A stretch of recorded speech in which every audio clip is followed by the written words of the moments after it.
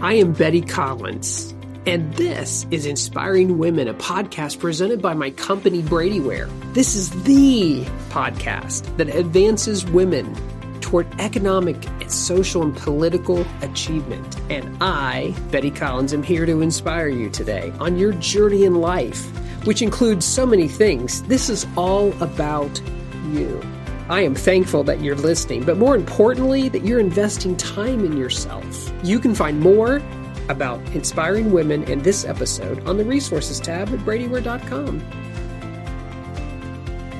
Today, I'm going to go out on a limb, taking on a subject matter that I know really not a lot about, but I'm intrigued by it. The topic is mindful improv. I have an expert today who's going to educate my audience, but she's going to educate me. So we'll see how this goes. We'll see how improv we are, right? If you want different results in your business, though, maybe you need to do something different. And that would apply to any area of your life. So taking a chance on a new approach, maybe that's just what you need to do, or at least be open to it. So what attracts me to this guest is the different approach for a very common issue that we all have in business and certainly in our society, which is conflict and division. And maybe we just need to navigate through these times we live with a different method and approach. The overall goal when she goes in and helps businesses or places, even nonprofits, we'll talk about that, is to help the leaders in that business navigate conflict effectively and restore unity in the group and ultimately achieve whatever their goal is together. And I say that in all caps if you saw this on one of my social media accounts. My guest is a professional woman with a lot of passion who I know because of her dad. We went to the same college back in 1984, so it tells you how old I am and probably how old she is. And he introduced us thinking we might be a good pair. I have great stories about Ron, but we'll focus on improv instead. So Andrea Flack Weatherhold holds a BSW from Bluffton University and spent the early part of her career working on a research project focused on addiction-related behavior. Andrea gained training and performance experience as an improviser in Pittsburgh and New York City before beginning to investigate that they overlap maybe between an improv ability to adapt to rapid change and the scientific aspects of behavior. Again, I told you this was going to be a lot different, right?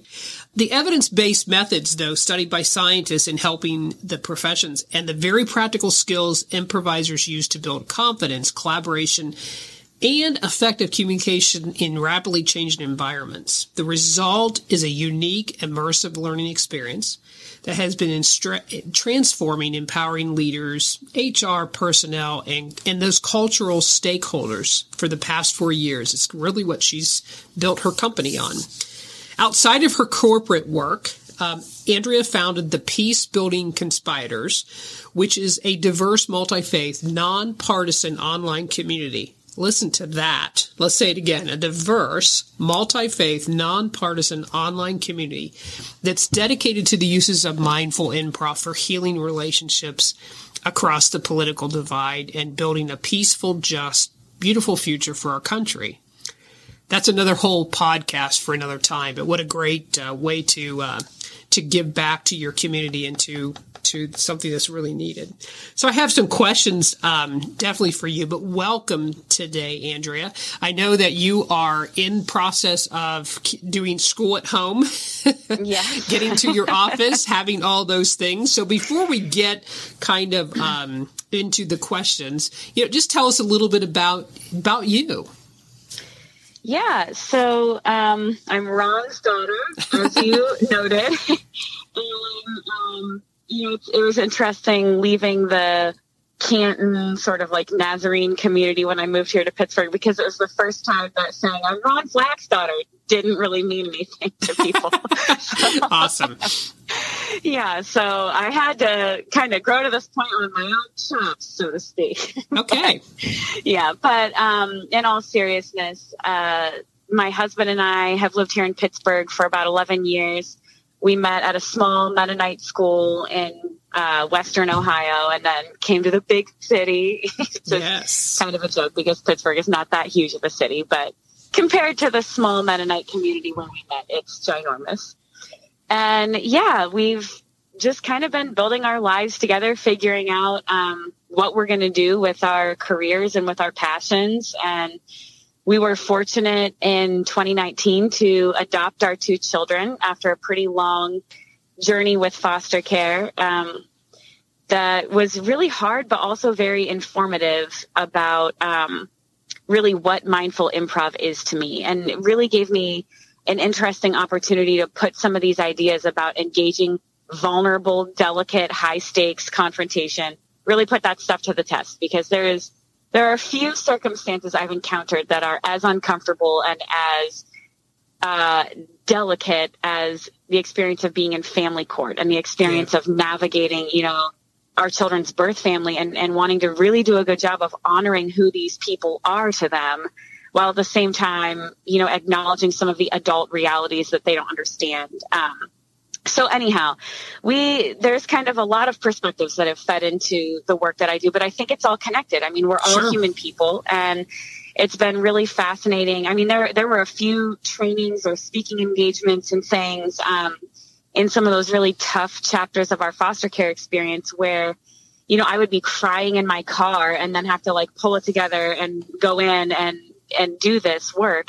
And I found that the more often that I was just real about that energy at the beginning, the more frequently people would be like, you know what, we're actually a foster family too. Or I grew up in foster care. Behind the name tag, behind the job title, this person isn't just the chief bean counter at XYZ company. They're a human person. And these experiences are more shared than we realize. Yeah. So anyhow, that's a lot of information to a short question. That's but okay. I think it's actually a great set to go through the questions, because this is personal for you as well as this is what you do professionally. So it all connects. So yeah.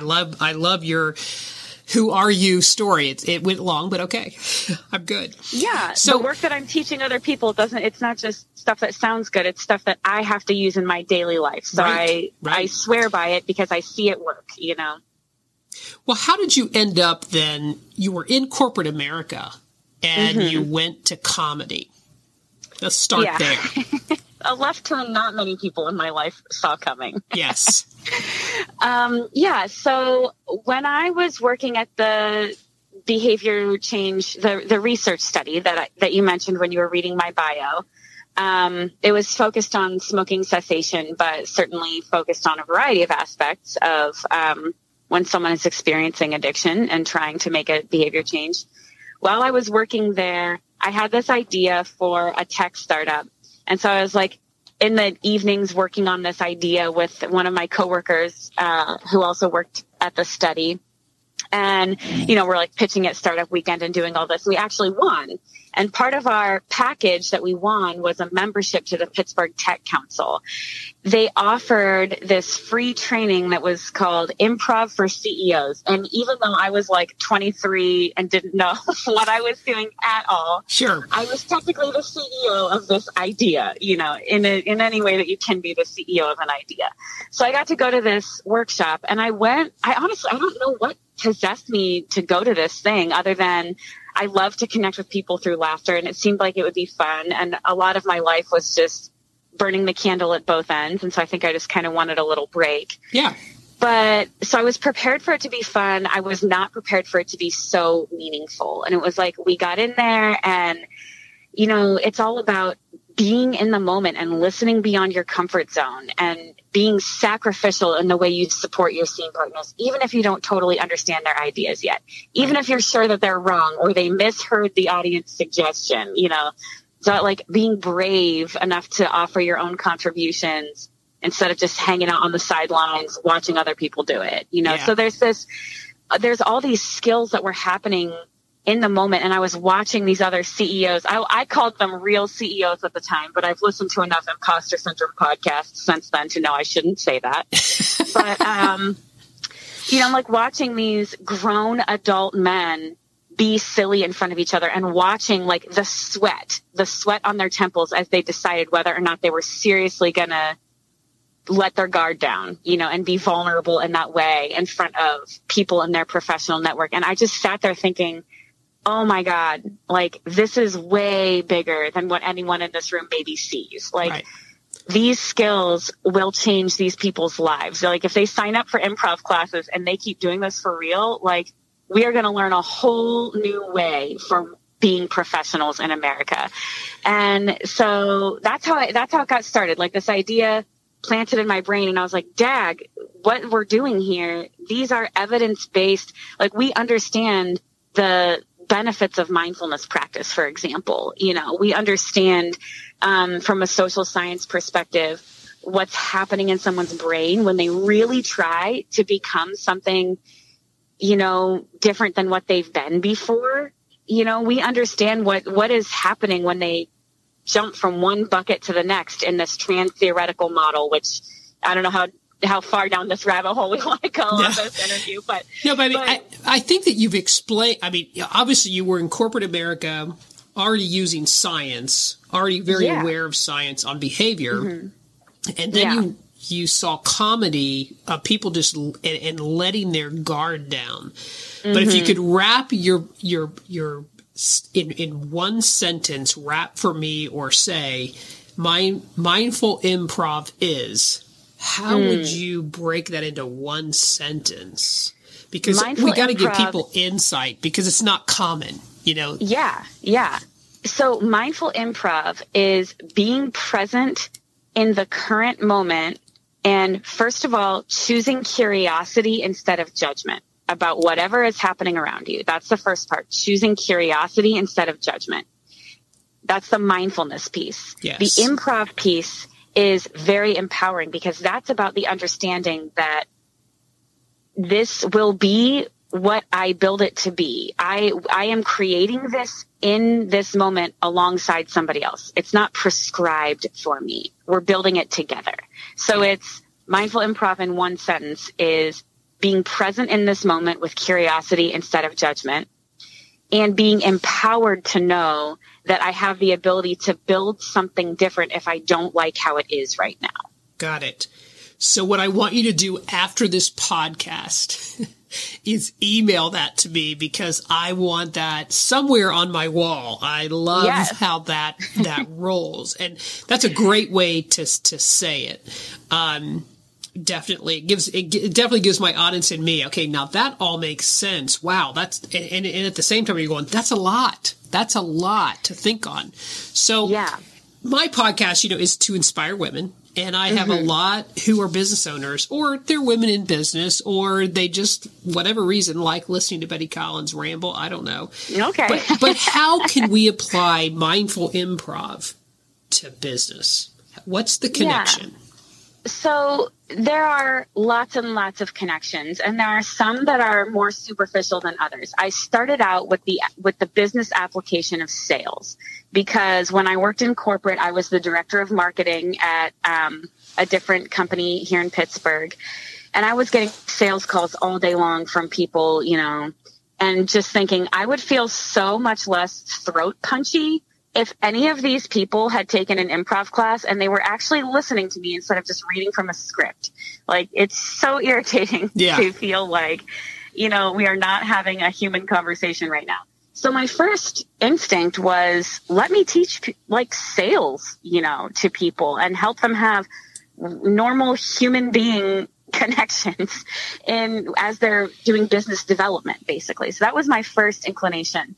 But as I started doing that, I realized, wow, what I really care about so much more is empathetic leaders who care so much about culture, helping them build a culture that consistently is in alignment with their values. Because as I started going into companies, what I realized is, even when people, when their, employers or whatever are telling me that there's such a toxic culture and whatever, what I've realized is that I go into the office and, on occasion it's been my job to have the hard conversation that others don't want to have with a certain leader or whatever. And I'm expecting, cloven hooves and a tail based on what people have been saying. And then I get in there and realize it is not their intention for it to be this way. Like they're more aware than they realize, than other people realize, is what I meant to say. Yeah. Of the cultural issues and their role in it. More often than not, when you give someone an environment that's safe to be real, and they don't feel like they have to be defensive and whatever, they'll be honest. Like most people are not stupid. People tell me all the time, so-and-so is a sociopath or they're a, whatever. People love to tell me, that everyone is a narcissist. And as a social worker, I'm like, okay, well, that's like a diagnosable personality disorder. And I don't actually think that, the majority of leaders or the majority of managers are narcissists or sociopaths or whatever. But anyhow, so the deepest application for me that I have chosen to use, because like I said, there are a lot of them, when it just comes to like, help us be more creative in our, quarterly planning meeting or whatever. I used to do that type of thing. But now what I really care about is build a culture that consistently matches your values. And how we do that is by modeling that behavior day in and day out of being vulnerable and in the way that you handle confrontation. Because culture is really determined. It's not determined by the posters on your wall, right? It's really determined by the moments when people are being vulnerable and how you respond to that. So vulnerable is we're brainstorming and I'm pitching an idea that's bold, instead of kind of a safe vanilla idea, I'm pitching something that feels a little bit scary. How is that received? Yeah. Don't ask people for amazing ideas if, they know they're going to get laughed at even a little bit. Those sort of, we call them microaggressions that let people know, oh, really? Your vulnerability is not welcome here. Your dangerous idea, no thanks. Yeah. How do you respond when people are advocating for themselves? When they're saying, I need paternity leave or whatever the case may be. I want this type of opportunity. I want a promotion. I want a raise. What is the infrastructure for you to consistently be who you intend to be day in and day out? So some of these things might sound really tactical, but the reality is if it were so easy to just implement, have your HR person implement a checklist, everyone would have done it by now. Right. The reality is that in between the checklist is a lot of improv. I've never said it like that before, but I'm really glad I just did because I mean it. Like I love in that. Between those checklist components is improv, and it's how you respond, in your day-to-day communication with people, how you show up, what is people's lived experience with you as a leader. And so much of that is about mindful improv, being in the moment, being present in the moment with curiosity instead of judgment, and giving yourself permission to build something different than what you thought you were building 5 minutes ago even. Well, I would tell you that you probably surprise a lot of your clients when you do get there and you give that much openness and that much freedom is what I hear. Mm-hmm. So probably there's a little bit of, hey, this is terrifying, right? So most people would think of this as terrifying. Even my audience might now be hearing you going, this would be a scary thing or never work to do in improv. my office. Yeah. So what do you say to people who say, this will never work in our office and they would be way too intimidated and this is terrifying? What would you say to them, simply to get them to consider it? Yeah. Well, the first thing that I would say is you've been an improviser your whole life. Like we've all been doing improv. Improv isn't scary. We are improvising right now. Nobody was given a playbook on how their life was going to go the day they were born. You've been improvising since your very first infantile desire to connect with another person. Those first smiles, the first time you realized when I do this, my parents laugh.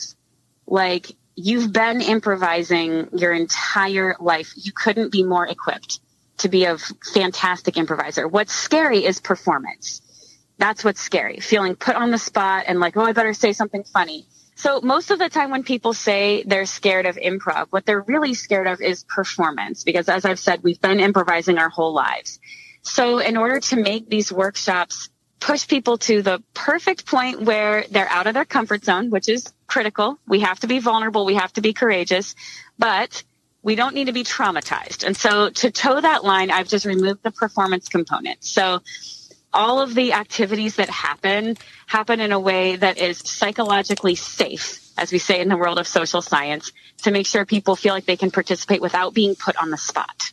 you've always intrigued me as I've watched you on LinkedIn or seen this subject matter, and certainly for a CPA. And at the same time, this type of method, this type of mindset could really be, I think, change your organization, change that culture, which then changes the organization. So I just wanted my audience to know more about it.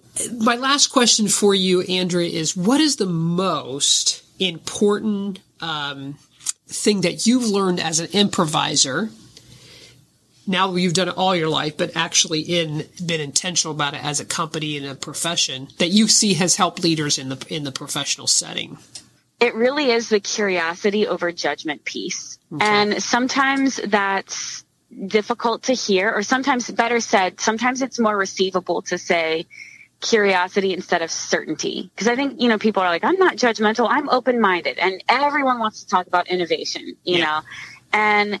But so the reality is that when you walk in and you're certain that you know what kind of person you're dealing with, and so it's about the story that we've been telling ourselves. And I think what I've heard in the feedback, because of course I do evaluations every time. And so what I've heard in the feedback is that the most impactful component of this is the permission and the tools for changing the story you tell yourself about your boss or your team, or, I'm not going to start working on this project that I think we really need to be working on at this company, whatever it is, until I have such and such a person in place. We got to get these problems ironed out. And so the story there is, it's not perfect yet. I don't have the perfect team in place. I can very clearly see the ways that different people are imperfect, the way that, Todd is ruining our culture, whatever it is. Like, there's always this very clear story people have been telling themselves, and they're so used to telling that story. And it's like, listen, you might have evidence, and they always do. They always are like, do you want to see the emails? I can prove it. You're not going to believe what he said to me. And I'm like, I believe you. I'm not here to tell you that you're a liar. I'm here to say that we are all more than the worst thing about us. And if we wait forever, if we wait for perfect scene partners in order to make bold choices, in order to get started on being the kind of culture, the kind of team that we want to be, if we're waiting for perfect circumstances, you're going to wait forever and you will never get started. And the other piece of advice that I always give people that I think is pretty critical in this work is that habits don't change as quickly as circumstances do. And really, all of the things that I teach people, I tell people in every training, I don't talk about listening skills. I talk about listening hygiene, because a skill is like driving a stick shift or playing the piano. After a while, you can phone it in. You don't have to be present-minded with it. That's not what listening is. That's not what improv is. That's not what communicating is. You need to be present in this moment. And it's more like hygiene. You didn't get to learn about showering in 6th grade or whenever you do your hygiene stuff and be like, sweet, I'm clean now. It takes proactive effort every day, right? Or you're going to stink. And that won't be because something's wrong with you. Yeah. It'll be because your body is functioning as it should, And so when we see people and they're quote unquote stinky for the purposes of this analogy, it's really easy to get stuck proving to yourself and proving to anyone who will listen to you that they stink, that they have fallen off with their listening hygiene, their communication hygiene, instead of realizing okay, well, how can I encourage hygiene? Maybe I can provide soap instead of deciding that this person isn't worth my time, or that this is a critical problem. And so, those habits that you make of deciding what kind of person you're dealing with and then getting married to that story, those habits don't change as quickly as circumstances do. That person could leave your team tomorrow and you will still be the kind of person, quote unquote, to use your own language, that's just decided, I'm going to commit to this narrative. I am going to be, constantly stacking people up and evaluating and deciding, who's worth my time and investment and who's not. Or I'm the kind of leader that is looking for problems instead of solutions. Or do you get what I'm saying? Those habits that you make in your brain, they don't change as fast as circumstances do. Yeah. I had a client who was stuck on this awful hamster wheel with this investor that they hated.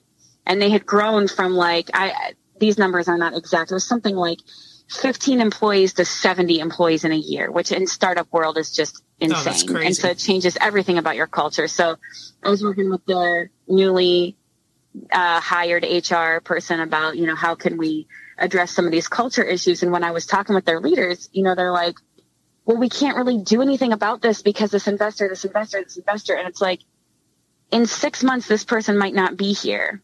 And you're still building a culture where, we're pretty much addicted to worry at this point, Yeah. Anyhow, so I didn't mean to ramble. You can cut the last 5 minutes out if you fine. want. Yeah. You fit in right with my podcast. It's what I do. So, yeah. But I do want to wrap it up. First, I want to say thank you for coming today between virtual school or kids homeschool and your office and all the stuff that is going on, right? And spending time with my audience is very appreciated. And again, I want you to leave them with that one sentence on what is mindful improv, because I love it, but I will never be able to say it back. So just give us that last tidbit. Absolutely. So mindful improv is, first of all, being present in this moment with curiosity instead of judgment. Got it. And second of all, being empowered to know that you are currently building whatever is going to come next, and you have the freedom to decide what will happen next. You're building it with your scene partner. It's not decided for you. Wonderful. That's perfect.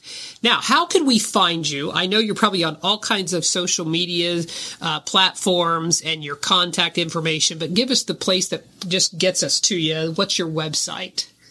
Yeah, andbeyondimprov.com is where you can go. If you're interested in doing an improv workshop, that's great. I do a lot of, in a pre-pandemic world, I loved speaking at events. When events are a thing again, I will be glad to speak at your event. I also do more individual coaching that's less of the workshop improv game stuff and more really down into the heart of leadership.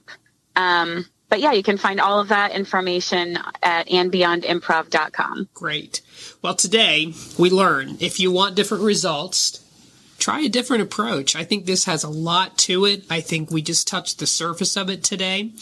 And we will have all kinds of information about Andrea and her companies that you'll be able to find on this podcast so you can connect to her. And I am Betty Collins, and I'm so glad you joined me today. Inspiring women, it's what I do. And I leave you with this. Being strong speaks of strength. But being courageous speaks to having a will to do more and overcome. As your career advancements continue, your financial opportunities will grow. You need to be prepared. And you can do that by going to our website, bradyware.com, to find out more about us and the accounting services that we provide. All this and more about the podcast can be found in the episode show notes.